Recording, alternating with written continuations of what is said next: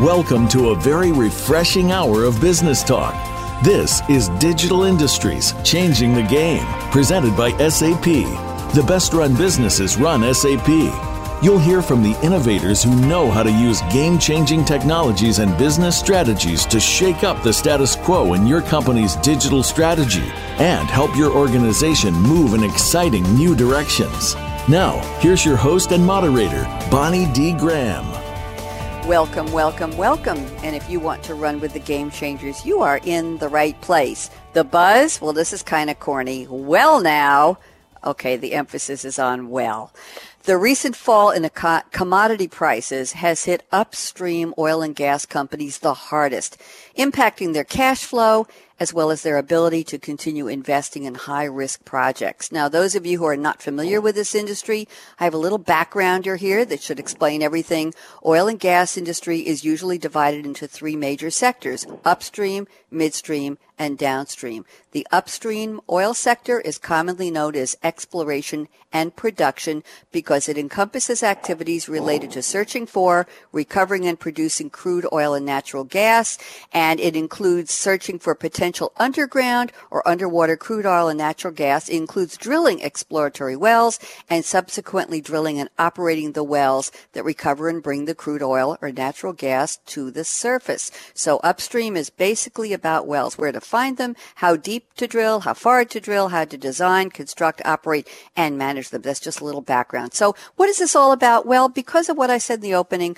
a shift has occurred from what we call volume to value, as well operators are focusing on improving the efficiency of the wells they have instead of on new drilling. What can we expect to see? Massive shifts in global demographics, wealth, and consumer engagement, fueled by, hey, we like to talk about technology, fueled by technology adoption. These will create new growth markets and reward agile companies that turn rising market complexity into growth opportunities. That's the name of the game. I have a wonderful panel going to help explain this so everybody knows it and understands it. Whether you're in the industry, whether you're just curious about it, this is a very interesting topic. I know you're going to appreciate all of the insights we shared today. First up, I'm going to be welcoming Valerie Jalevka from Accenture. She'll be joined on the panel by Chris Niven at IDC, and rounding out our panel is Stefan Lozon from SAP. So let's do our usual start. Let me see. I have a wonderful quote here from Valerie from Dale Carnegie. Dale Carnegie was an American writer and lecturer and the developer of the famous courses in self-improvement. This is a guy who started out extremely poor, and he was in sales, and he wanted to become a lecturer. Long story short, he ended up evolving the Dale Carnegie course. He tapped into the average American's desire to have more confidence. By 1914, my goodness, that's a long time ago, he was earning $500 every week. And if you do the math, that's about $11,800 in today's dollar amount. So here's the quote Valerie has selected from Dale Carnegie. Quote, "Most of the important things in the world have been accomplished by people who have kept on trying when there seemed to be no hope at all." Valerie Jalevka, how are you? Welcome to Game Changers. Thank you. I'm doing well. Thanks for joining us. This is a complicated topic. I'm brand new to it, so I'm hoping you can level set a little more for us. Was I said at the beginning the correct about oil and gas and upstream, Valerie? Was that appropriate? Absolutely, absolutely. And the focus on the exploration and production piece for upstream has been key importance in the industry over the last 18, 24 months. Thank you. Now, I don't want to divert you from this wonderful quote you selected from Mr. Carnegie, who was certainly a pioneer in his own way, starting out with absolutely nothing and writing a bestseller, How to Win Friends and Influence People, back in 1936, and it's still a bestseller. So, Valerie, how does this all relate to our topic today of oil and gas?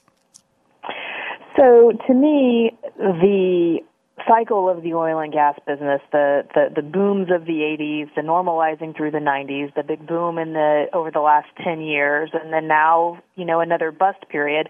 But it's all driven by an industry that doesn't give up, that keeps moving forward even when the economics are bleak, even when the investments are large, when regulations are changing, that there's still you keep going because stopping is not an option. And I liked the piece you shared about, how Carnegie tapped into Americans' desire for more confidence, because I think it's that confidence, and in particular, a lot of the confidence we see coming out of the American oil industry, that helps keep the industry pushing forward, even when we're down, 50, 60, 70% from where oil was just, 18 months ago.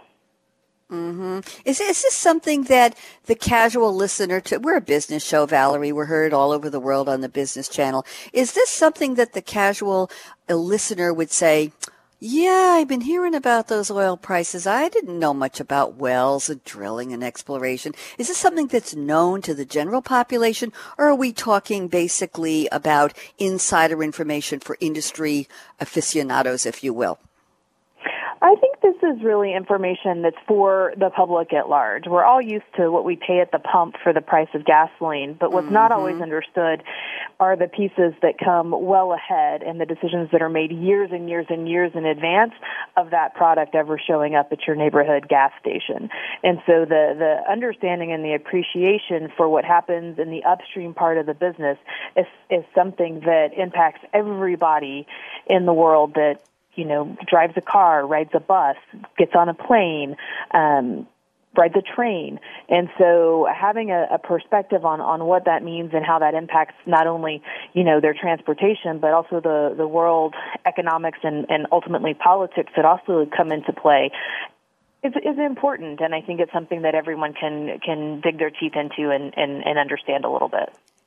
Thank you. That's what I was looking for. I very much appreciate it. Yes, I drive a sports car, Valerie. It's garage most of the time because I work from a home office. But when I have to go for gas, which is about once every month, maybe, I go to the same station and I just hope that the price is good. But I'm very aware, wow, that was $4.87 last year. Now it's $2.96. But the one down the block is $1.93. And you always kind of run that over in your mind. Should I drive 3 blocks away to get 5 cents a gallon less? But that's a whole other conversation. Thank you, Valerie. Very good to speak with you. And now let's welcome our second panelist waiting patiently in the wings. He is Chris Niven at IDC. And Chris has sent us a quote from Albert Einstein. You all know Einstein lived with our world until 1955, a German-born theoretical physicist. And E equals MC squared is the world's most famous equation from Albert Einstein. It's a mathematical formula with the power to transcend the barriers of language and culture. I love that. And we love his hair, of course. Here is the quote Chris has selected from Mr. Einstein. Look deep into nature, and then you will understand everything better. Chris Niven, how are you? I'm doing great. Thank you. We're delighted to have you. Chris, are you a big follower and fan of Mr. Einstein? Talk to me. How'd you find the quote? Actually, I like quotes in general, especially from people who have been successful. It's always good to find out what's back in their minds. And I especially like this quote by Albert Einstein. So tell me, how does it relate to our topic today, Chris? Sure. Well, when you think about it, first of all, I don't want to get into the religious debate, but basically you can either think of the world as having been created by just chance, or you may believe that there's some intelligence behind the creation of the universe. And what's interesting to me is that if you look at how the Earth actually operates, and then, of course, I'm not a physicist, but Einstein's theory of relativity, and that everything is dependent on something else. Everything's relative. And in the oil and gas industry, I see that the industry is moving towards a tightly integrated environment, and criteria is getting to the point where we've got data about all our different activities that can be modeled and simulated so that we are able to predict different things that are going to happen. And if you look at Mother Nature, they have like this intrinsic central nervous system aligning all the planets, solar systems, and such. And I see that actually happening in the oil field, where it's being digitally transformed into this tight, integrated environment where if you touch something at one end, like drilling, it's going to flow all the way to the point where oil gets produced and begins to flow. And the last thing is that I see cognitive kinds of processing and analytics bringing intelligence into the oil field and even into robotics, so that at some point they'll be autonomous. Very interesting. How autonomous would it be? Just quickly, Chris, what do you see? I don't want to get into predictions because we'll cover those at the end of the show, but how autonomous? Are they going to be out doing the drilling and reporting back and setting the price at the pumps?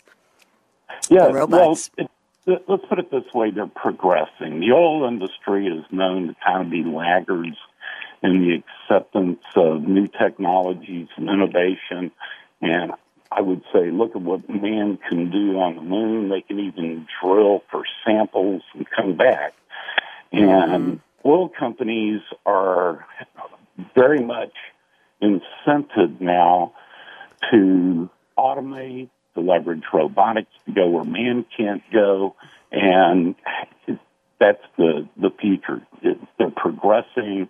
And I'll tell you a little bit more later on about some of the robotics and such, but in the next few years, they will be autonomous, especially underwater, performing inspections and welding. And I see rigs actually capable of moving themselves to the next site, which will reduce costs and dramatically improve efficiencies.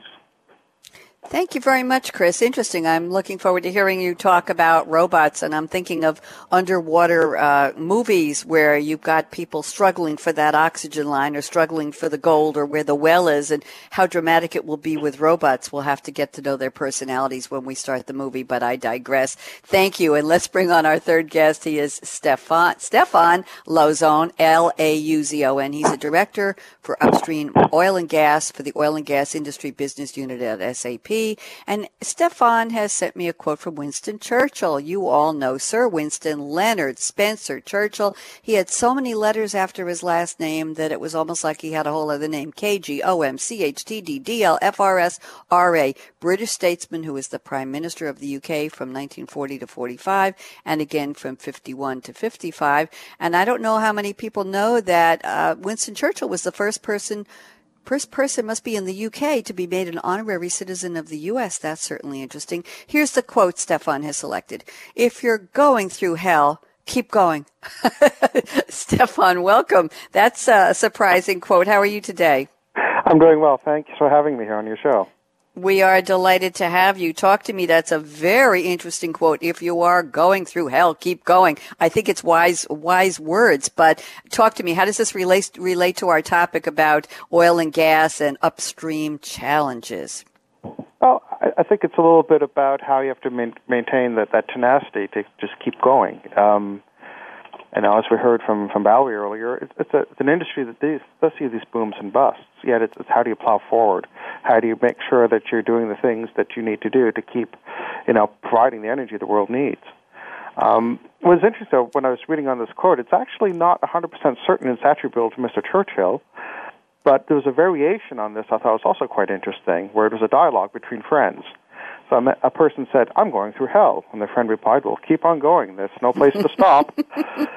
So, can't stop. We have to keep on moving forward. And how do we take and make the changes we need to make to keep on going and keep on producing the world's energy? So tell me something. Keep on going. Is this an industry that's for the brave? I haven't asked this of Valerie or Chris, and we'll get into it later in the show. But Stefan, is this an industry that has leaders who've been there for a long, long time? Are these family-run businesses? Are these industries where you would want to see or expect to see millennials saying, wow, I want to work on new oil rigging and new drilling, and I want to see new opportunities in this field of oil and gas? Or is it something that's just run by people who've just been in the industry forever and ever? What's your observation? Oh, it's very much a mix of all the above. But it is in many ways for the brave when you think about it. Just the activity of trying to identify sources of hydrocarbon beneath the Earth's crust. We can't go there and see it ourselves, so we have to make approximations. We're taking enormous risks with enormous amounts of capital. each time we're putting a hole in the ground and hoping we're going to get an economic source of hydrocarbons. So certainly a business for the bold from that perspective. But at the same time, we're seeing a transformation, within these companies where they're looking at the evolving and changing technology and saying, wow, we need to be able to ensure that we're harnessing this to go forward to the next generation. With one company recently, and they were worried is because you used to be where you went to work was to work on the latest technology capabilities, and now they're saying, well, we're trying to recruit millennials and younger persons, yet it's a place where they go to work on old technology. The new technology is what they have in their day-to-day lives. How do we take that back into how we run our processes and run our businesses today? Point very well taken. We run across this, Stefan, when we talk about finance departments, when we talk on some of our other shows, Financial Excellence with Game Changers. We hear this all the time, that younger people entering the workforce are just in it for a little while, expect what they do on a consumer day-to-day basis in their own lives to be part of the workplace processes. So I guess we could say this is ubiquitous. They expect to go to work and they expect to have the same ease of processes and access and digitization of what they do. Is this something you would agree with that? Generally, yeah, I think so. But that's where the opportunity is, and how do we can transform this industry to take advantage of these new capabilities? Who wants to do the transformation? I'm just going to go back to you for 1 second before I make the rounds around the table and find out what you're all drinking in our little What's in Your Cup Today segment, our icebreaker.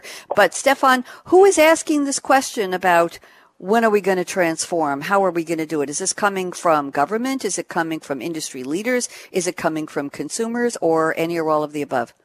Primarily coming from industry itself. And so we're looking at companies that are saying, taking a hard look at where they are, given certain macroeconomics, and saying, okay, we're going to keep on going. There's no place to stop. But what does it mean to keep on going? And how do we transform? And the discussions we have every day with companies that are taking that time to really think about not just how they're going to not stop from where they are, but where they really want to go and how they see a need for transformation. Thank you very much. So a future vision and a drive. Thank you very much, Stefan. I appreciate your indulging my questions. And Valerie Jalevka, I'm circling back to you, and I'm going to ask you, where are you calling from, and what are you drinking today, or what are you planning to drink after the show if there's something not too interesting in your cup right now? Sure. So, Valerie Jalevka, I'm calling in from downtown Houston, Texas, the oil capital of North America. And I started my day-to-day with a mango blueberry mint smoothie. So it's been something love smoothies, love making them myself in the mornings before work as I get my day started, and like to just experiment with different flavors. Great way to get in some extra vitamins and nutrients, and usually a little bit of spinach or wheatgrass thrown in for extra health and flavor. What does wheatgrass taste like? Does it add whatever you add it to? It's actually just a little bit sweet. It doesn't have a whole lot of flavor on its own. Well, sweet is good. And by the way, I have to say that Valerie is a managing director in the energy industry group at Accenture, and that's why she is here with us. Thank you, Valerie. Welcome again. And Chris Niven, we're going to ask you where you are, what you're drinking, but I must mention that you are a research director for IDC Energy Insight. Shout out to our friends at IDC. So, Chris, what are you drinking and where are you? Well, I'm at the home office in the energy corridor of Houston. And I'm not drinking anything quite as fancy or sophisticated, and I probably don't even remember the name of the drink she made for herself, but it sounded good. I'm a coffee drinker. I've had my third cup, and now I'm moving on to water. Coffee is nectar of the gods, and I need it to wake up. Well, I'm glad. Do you have any particular favorite blend or brew? Do you use a machine? Do you use a drip? You French press? How do you make that wonderful, powerful coffee, Chris? Usually I will go to Starbucks, but I do like the flavor of their coffee, and I have some instants. And, when you're in work mode, you just need that coffee to keep you going with a little honey in it. Okay, you've heard the phrase, love the one you're with. It sounds like that's what you do with your coffee. Okay. Thank you very much. Nothing personal intended. And Mr. Stefan Lauzon, tell me where you are, please, and what are you drinking today? I'm also in Houston, Texas. Surprise. Okay, and surprise. How's the weather down there, by the way? I'm in New York, and it's alternating sunny, a little bit of clouds, and I'm guessing it's probably in the high 80s and kind of pleasant out. So what's going on down there? Oh, typical Houston July day, so we're in the mid to high at 90s and good amount of humidity, but but no, I'm pretty boring in my drinks. It's generally just water. Nothing wrong the water with here water. next to me now. Okay. But I did make an exception. Had a bit of fun this weekend. We're out with the kids on the weekend, and we stopped by a place and had one of those fancy soft drink machines where you hit buttons and the different variations on flavors. So I decided to indulge in a cherry Coke with a burger with the kids. Well, that sounds like a lot of fun. That sounds very all-American. I appreciate that. And I want you to realize and understand, Stefan, that there's nothing boring about water because they don't let me have any caffeinated beverages on radio show days. And this is an 8-show week for me for SAP. So I'm not going to be near a coffee anytime soon. So I have what I like to say, cool, clear water in a cool, clear cup. And I've got a green straw. Green stands for money. And that's what the oil and gas industry is hoping it will continue to be profitable and see the green. So on that note, I'm going to say we have three very interesting panelists. As you've already heard, we have Valerie Jalefka, Managing Director in the Energy Industry Group at Accenture. We have Chris Niven, Research Director for IDC Energy Insights. And we are rounding out the panel with Stefan Lozon, Director of Upstream Oil and Gas for the Oil and Gas Business Unit at SAP. I'm Bonnie D. Graham, and I plan to be after the break. So don't even think of touching that mouse, that app, that dial. We will be right back. Michael, out.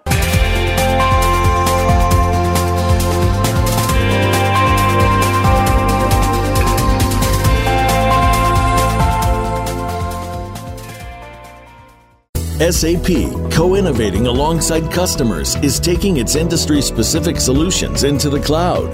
Join us to learn how to make the world run simpler in the cloud without missing a beat. It's a tall order.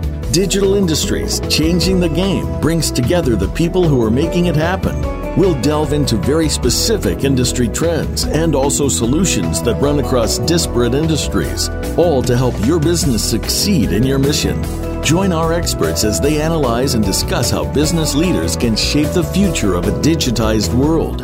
Digital Industries, Changing the Game is presented by SAP. Visit www.sap.com.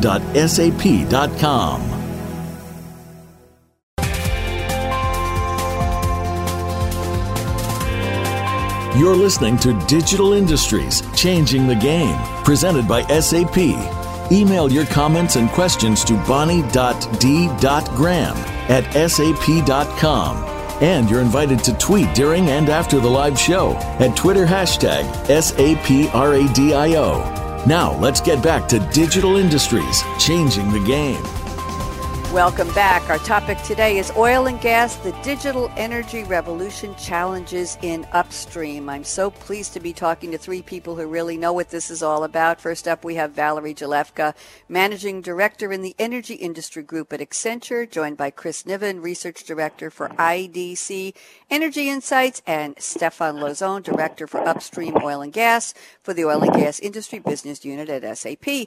We're getting ready for our roundtable, and Valerie, you sent me some terrific notes here on trends. Let me just read a little bit, and then I'm going to ask you to take about 2 minutes and expand this for us, and then we will invite Chris and Stefan to chime in and share their thoughts on your proposition here. So Valerie Jalefka says there are three new trends for $50 oil, and she'll explain that. One is innovation. The upstream independents drive a large portion of the innovation agenda in oil and gas. Then she says number two is a shift in perspective. Outside of oil and gas, industry leaders are shifting to the customer perspective. Well, that sounds familiar with a lot of the other industries we talk about in Game Changers. And the third trend is the only way out is through. And Valerie hears this in yoga classes. She takes and she teaches, and she thinks it's on point for oil industry today. Very provocative. Valerie Jalefka, why don't you tell us what this all means, please? Sure, thank you. So when we talk about innovation at $50 oil, what does that mean and what does that look like? And I really think a big part of the innovation that we see comes out of the upstream independent oil and gas industry here in the U.S. And the independents are smaller oil and gas companies. Some of them you may have never heard of, but they're the organizations that are the source of the new technologies. In the shale boom, they drove the great land grab that then left the larger oil companies wondering where they were going to get their acreage from. And then a lot of the early initial development and risk-taking that created the increase in U.S. production that we now have at our hands. Gregory Zuckerman, who's a great columnist for the Wall Street Journal, has a book where he delves into a lot of the history of the onshore or the U.S. onshore shale boom, and he talks about that you just can't underestimate the American ingenuity and our ability to reinvent the business and to be successful at any price point. When I started in the industry in the late 90s, oil was at $20 a barrel, and companies had to be commercial at $10 to produce it. And so that was 20 years ago. We're now at a point where we're going to figure out how do we get commercial at $50 a barrel, and how do we make that potentially our long-term landing point. Then we start to look at customers. And this is something that I see more outside of the industry, but as the world gets more digital, as we get more digital and more connected, there's a shift in how we engage the customer. And I think the customer in the oil and gas business is interesting because, you know, it's not just the customer at the pump, but it's also, especially in the U.S., the royalty owner, the landowners, how you engage the local communities, and what will the shift be that exploration companies will make in terms of how they engage this type of customer. I think that will be critical in the U.S. going forward because we have to have the buy-in of those stakeholders in order to be able to develop the resources that we have at our disposal. And then finally, there's definitely a theme here. The only way out is through. So it was one of my quote was very similar earlier. Stefan's quote similar as well.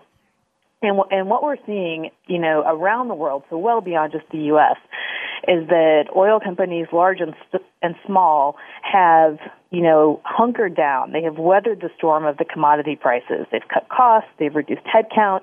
And they've maintained production levels. So we're still producing, and we're still producing at steady levels. And they've replaced the reserves. So again, finding new reserves that are commercial that can be produced to replace the production that's happened.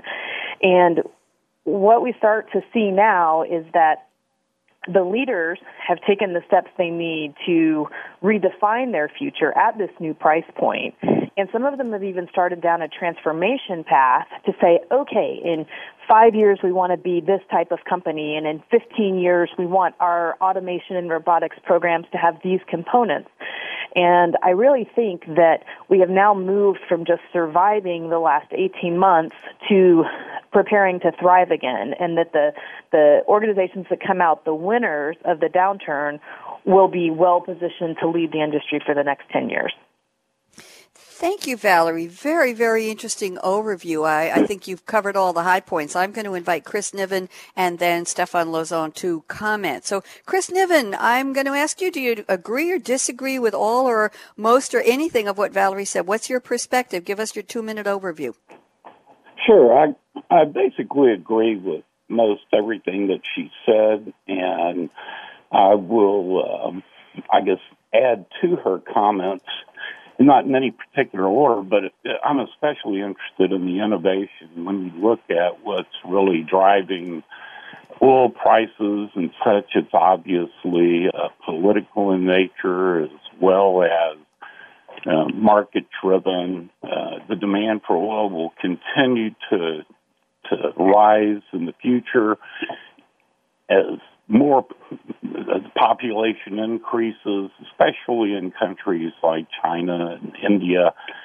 So the demand is there, and when the price of oil dropped, I like a quote by one of the CEOs of a major oil company when he was asked, well, what do you think about $60 oil now that it's $50? And he said, if oil is going to be between $20 a barrel to $120 a barrel, and we have scenarios for how to deal with all the above. I think that's a really important point, that regardless of the price of oil, you need to be prepared for the worst case and best case.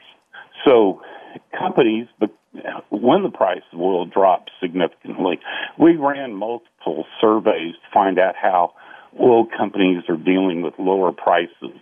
And the top IT initiatives that came out of that are that oil and gas companies are actually looking to digitally transform their business to the third platform over time, and that they believe they're going to realize huge benefits from cloud, from big data and analytics, from automation, and a couple of things, not surprisingly, is they plan on applying a lot of pressure to to vendors and oil companies so that they will lower their prices. So a lot of renegotiation of contracts going on. Now, so from an innovation standpoint, and I like to comment that the independents seem to be able to move quickly. A small company could leverage cloud applications more rapidly than a large corporation because it takes time. And so what we see is that oil companies are currently modernizing their environment. They're making use of what they currently have. I see quite a bit of data management, master data management, and then you've got IoT developing platforms so that you're able to monitor the efficiencies of equipment in the oil field and devices and SCADA systems so that you'll be able to automate those environments. So, innovation is very important. And the comment about the customers and the independents, I agree with that. Thank you, Chris. Very insightful. And Stefan, I know you're patiently waiting to chime in. So your thoughts, please. Stefan Lauzon. Yes. Again, full agreement with what we've heard from Valerie and Chris. You know, when we think of the innovation, and we look at the sort of the last boom, it is very much driven, through the smaller independent companies, in being able to unlock the shale oils, particularly here in the United States. But it's not being taken to other countries. And it was a change in the sense that it really allowed to be able to very quickly ramp up, ramp down production. And so that's a big change when we think of traditional oil markets being driven out of OPEC in the Middle East. That's going to remain an interesting variable going forward as you look at markets generally. But it really was that capability and technology, and throughout the history of the oil and gases, in many ways we think they in some ways they kind of laggards in some areas of technology, but in other ways they're very much at the forefront of technology. When we think about how we can go produce some ultra-deep water over, 2 to 3 miles worth of water before we even hit the bedrock, and then we're going down, many miles down below to get to the hydrocarbons, or looking at different types of formations we didn't quite see before. So it's, in many ways, it is a very much an industry-driven, a technology-driven industry. Mm-hmm. It's just not always in the way you'd expect or see it, but it's how we keep on being able to keep on producing and supplying the energy that's required. Thank you. That becomes interesting. Move forward now. It's in this latest change in prices with these significant drops. It's how do they quickly then tackle the supply chains, tackle their inventories, tackle the days it takes to turn around and drill and complete a new well. And we're seeing all these things being reduced dramatically, but the companies are saying, okay, we've been able to make these great one-time efforts. We want to make sure that we're bringing in the right changes in our process and capabilities to make sure we sustain that. So, when prices recover, it's great. We're able to take advantage and harness that full capability, and they will soon again, yet we want to make sure we're still maintaining that full capability going forward.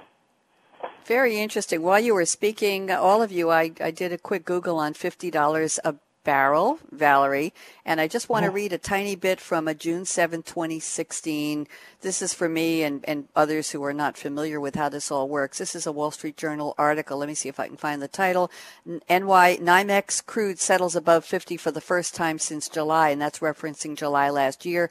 U.S. oil prices settle above $50 a barrel Tuesday for the first time since July on expectations of continued declines in supply. And then farther down it says prices have nearly doubled field since hitting 13-year lows earlier in this year as companies have slashed spending on new drilling and unplanned outages in Nigeria and Canada help reduce the global oversupply of crude. Valerie, since this was your topic, I'm just going to circle back to you. Does this little snippet I read make sense for our conversation?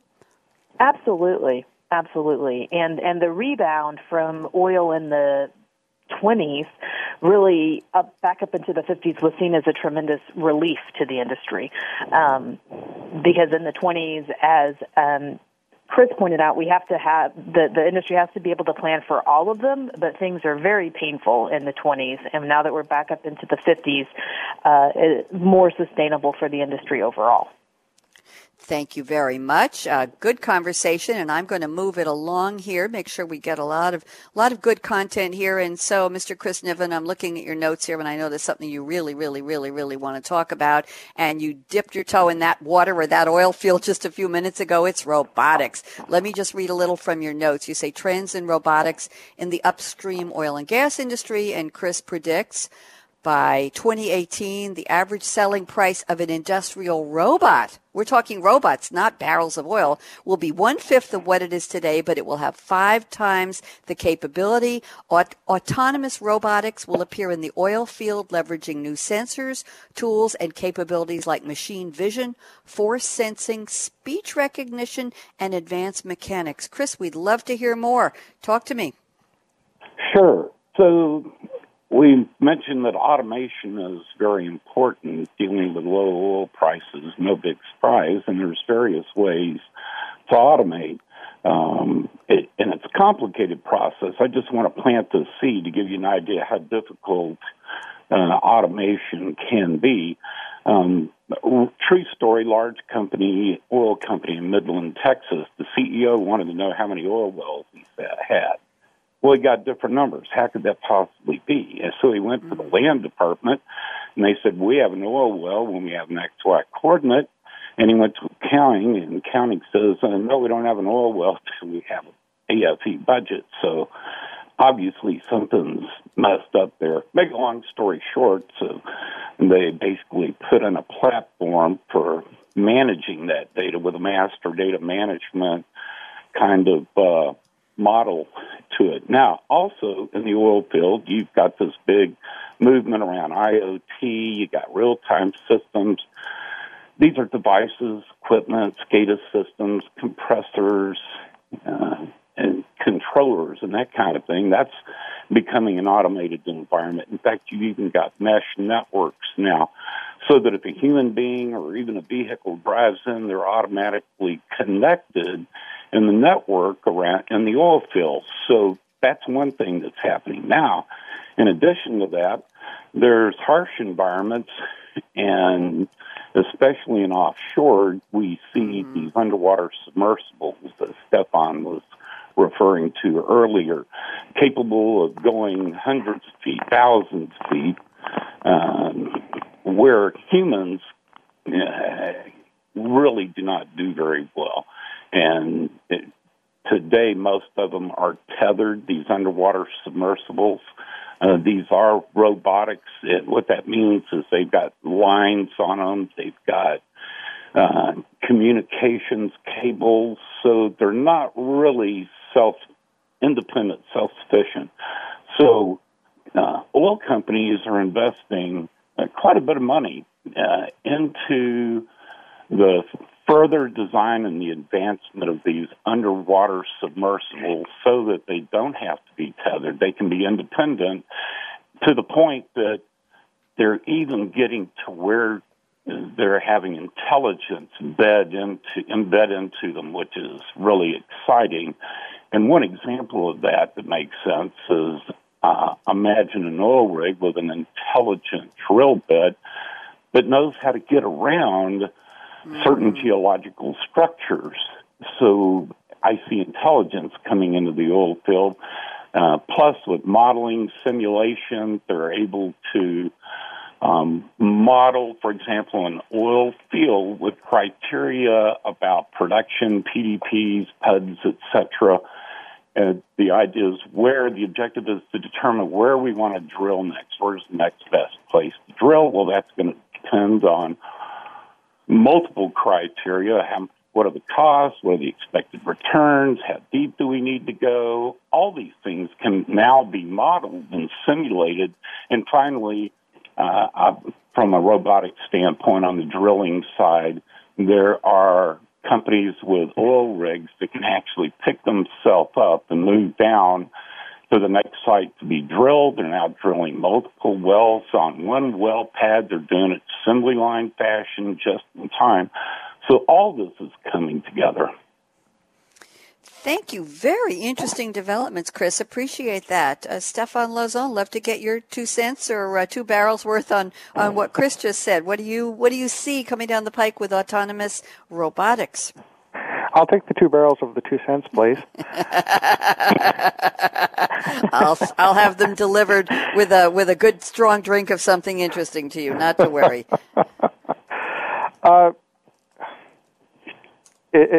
Again, when we think of where we have to go explore and produce, very, deeper and deeper water, more further north up the Arctic shelf. So again, environments that are really not conducive to humans being very present. So it's how do we look at these more autonomous ways of exploring, finding, and producing. So it's again that technology drive. Or even think of onshore North America, maybe not quite the same extremes of weather, although depending where you are, what time of year it can be. But there, it's even just to think that I have a multi-skilled operator that goes out every day in his truck, and he has a set route from well to well to well. Well, is that really the most efficient way of moving that multi-skilled operator around? With the advent of better sensing, video capability, even drones, it's much more efficient, but also much more safe to have a person only go to where they need to be and have the tools they need to get that work done at that point, as opposed to doing those routine rounds. So it's very much not just an efficiency, but it's also very much safety-driven to make sure that we're keeping our people safe and reducing opportunities for incidents. So that's where we're seeing a lot more of these sort of capabilities being introduced to help minimize, that other aspect or dimension around people. But also it's now looking at other types of technologies. Where oil companies are looking at things like 3D printing. So when I think of all my spare parts inventory and parts inventory, I need to actually maintain large volumes of inventory, or even just do my own printing just in time to go repair a certain piece of part that I need at that point, depending on the criticality or the type of part that is. Or again, bringing in all these, machine learning and other artificial intelligence to be able to make sense of all these sensors and instruments out there to, again, help drive that decision-making, where to drill that next well, when to make what kind of intervention or what kind of producing well that's going to really allow me to hit a profitability window or a target. So these are the things we're starting to see companies really start spending time and trying to better understand how they get best harness these new capabilities. Thank you, Stefan. Very interesting. Valerie, love to get your I'll give you 2 cents a barrel too, and you can hum 2 bars of a song and tell me what it is at the same time. Valerie, what do you see as far as Chris's introduction of the concept of autonomous robotics in the wells? What do you see? I think it is sooner rather than later that we'll see this in the industry. We've talked a bit about drones, but I was at the lake this weekend and somebody's flying a drone overhead, and it was there last weekend as well. And so now a lot of this technology is so available that it's, affordable and accessible individually. So as we look at how that really starts to pick up in the industry, folks have been playing around with it for years now. Now it's commercially viable. It reduces risk. It improves individual safety, and it lets you get more places faster. So I think this increase in automation is coming. I think it will be drones. I think it will be smart equipment. I think it'll show up in ways that we haven't quite imagined yet. But I definitely see this shift to automation and robotics in particular as being significant in terms of, reducing the headcount out in the field long term, because the most, inconsistent element of any operation is the people. And so it's, consistently proven that if you take the people out of the equation, you've got a safer operation. And so the oil and gas industry is very focused on safety and consistency. And so as the technology continues to evolve to support that agenda, we'll see it become more and more of just that's how we do business now.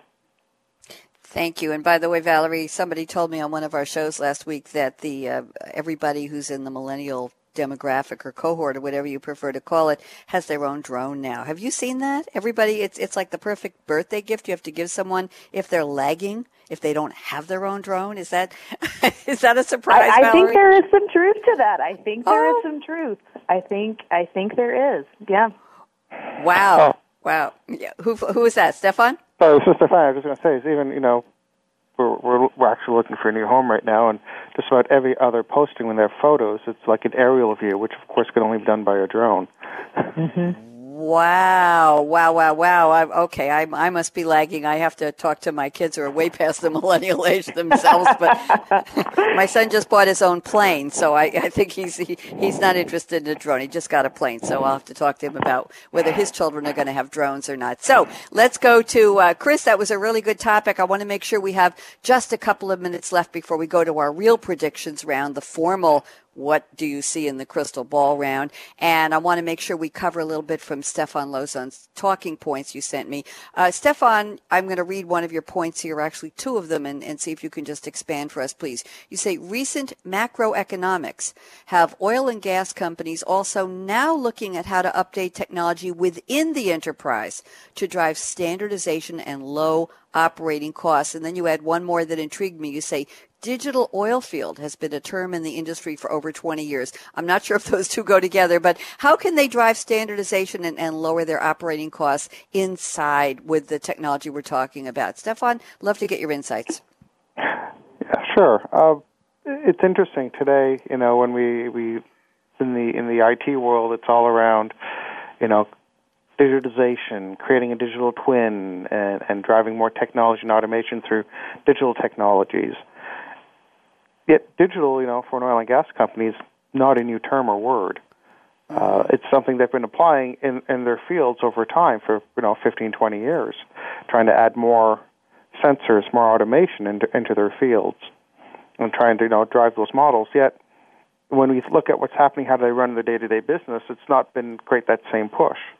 So when we think or talk about digital today, it's not just what's happening out in the fields with the producing fields, but it's also how do they just run their business today?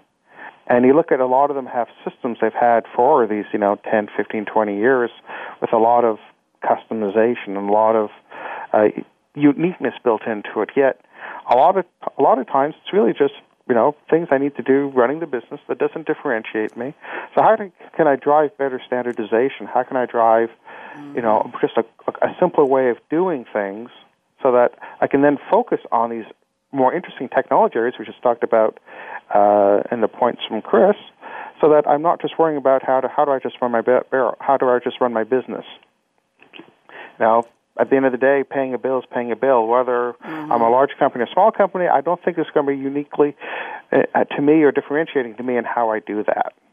And so that's a lot of the conversation now that we're seeing with industry about how do we start taking these sort of concepts that we've been trying to apply out in the operations world back into how we just run our day-to-day business.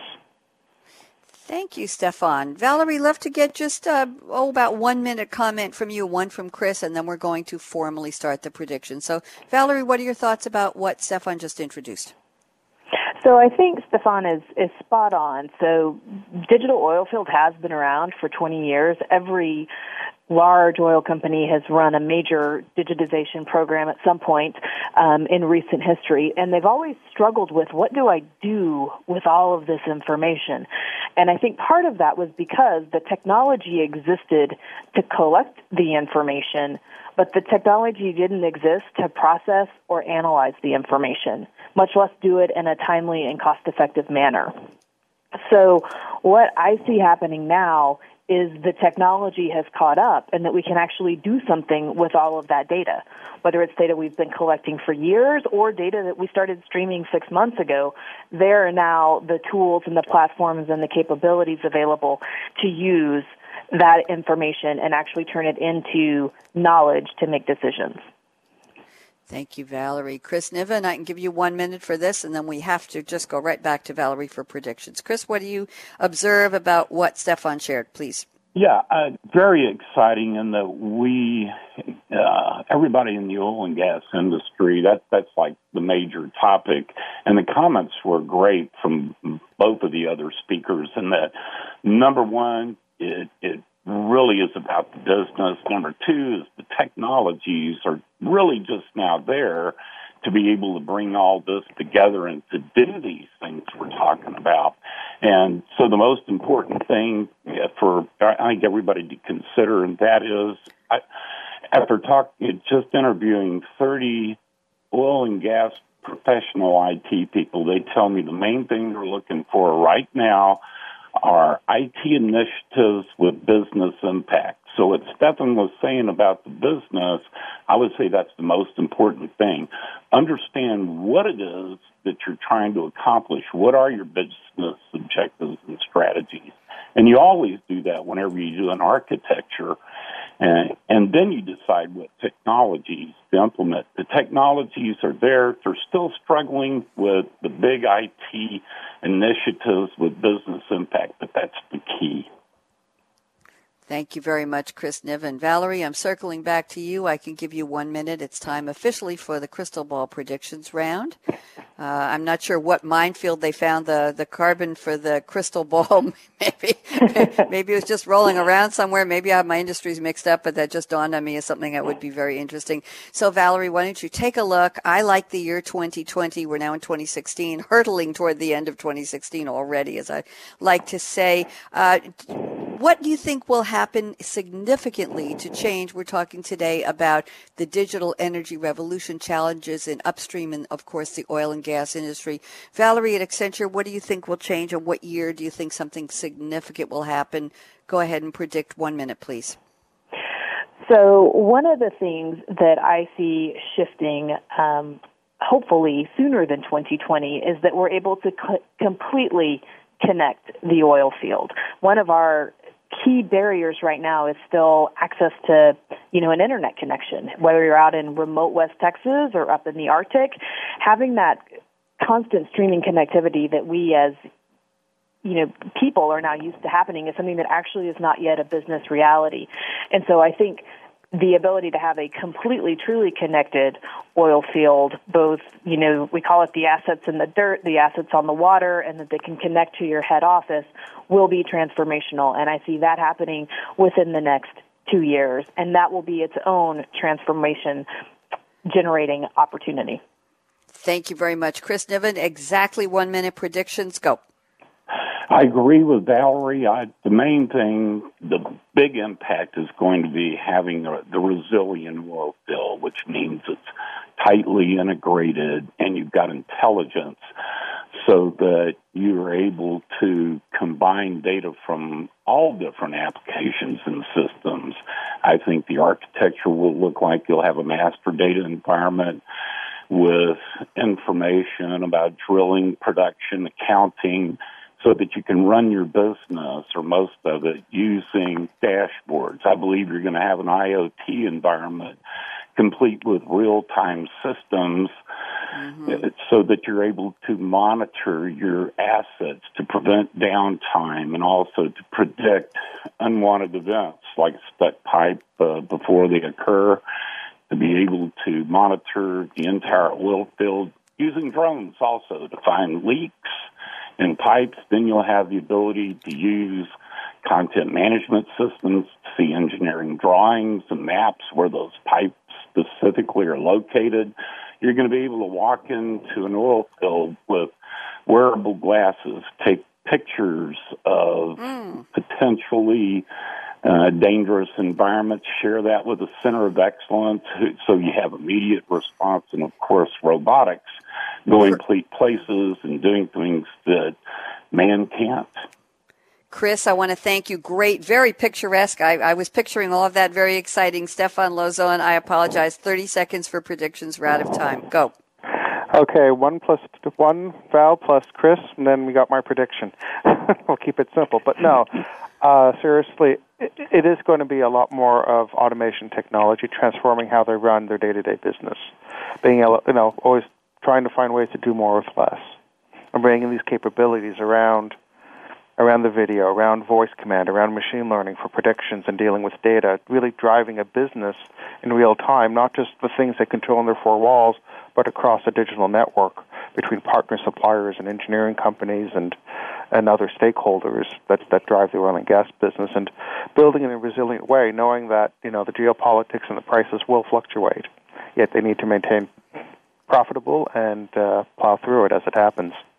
Amen. Thank you very much, Stefan. Sorry to cut you off. We have to end. I want to say thank you to Valerie Jalevka at Accenture, Chris Niven at IDC, and Stefan Lauzon at SAP, and to Brent Potts and Ginger Shimp, who helped to put this topic together. Michael and the Business Channel team, thank you very much. I'm Bonnie D. Graham, and here's my call to action. Fasten your seatbelt, especially if you're watching a drone overhead going out to solve problems on an oil rig. Fasten your seatbelt. What are you waiting for? Go out and be a game changer today. We'll talk to you soon. Bye-bye.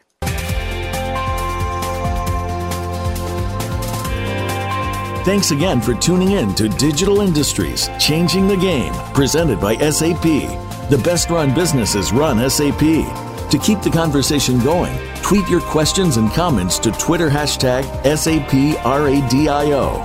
Please join host Bonnie D. Graham again Tuesdays at 9 a.m. Pacific Time, 12 p.m. Eastern Time on the Business Channel. We wish you a positively game-changing week.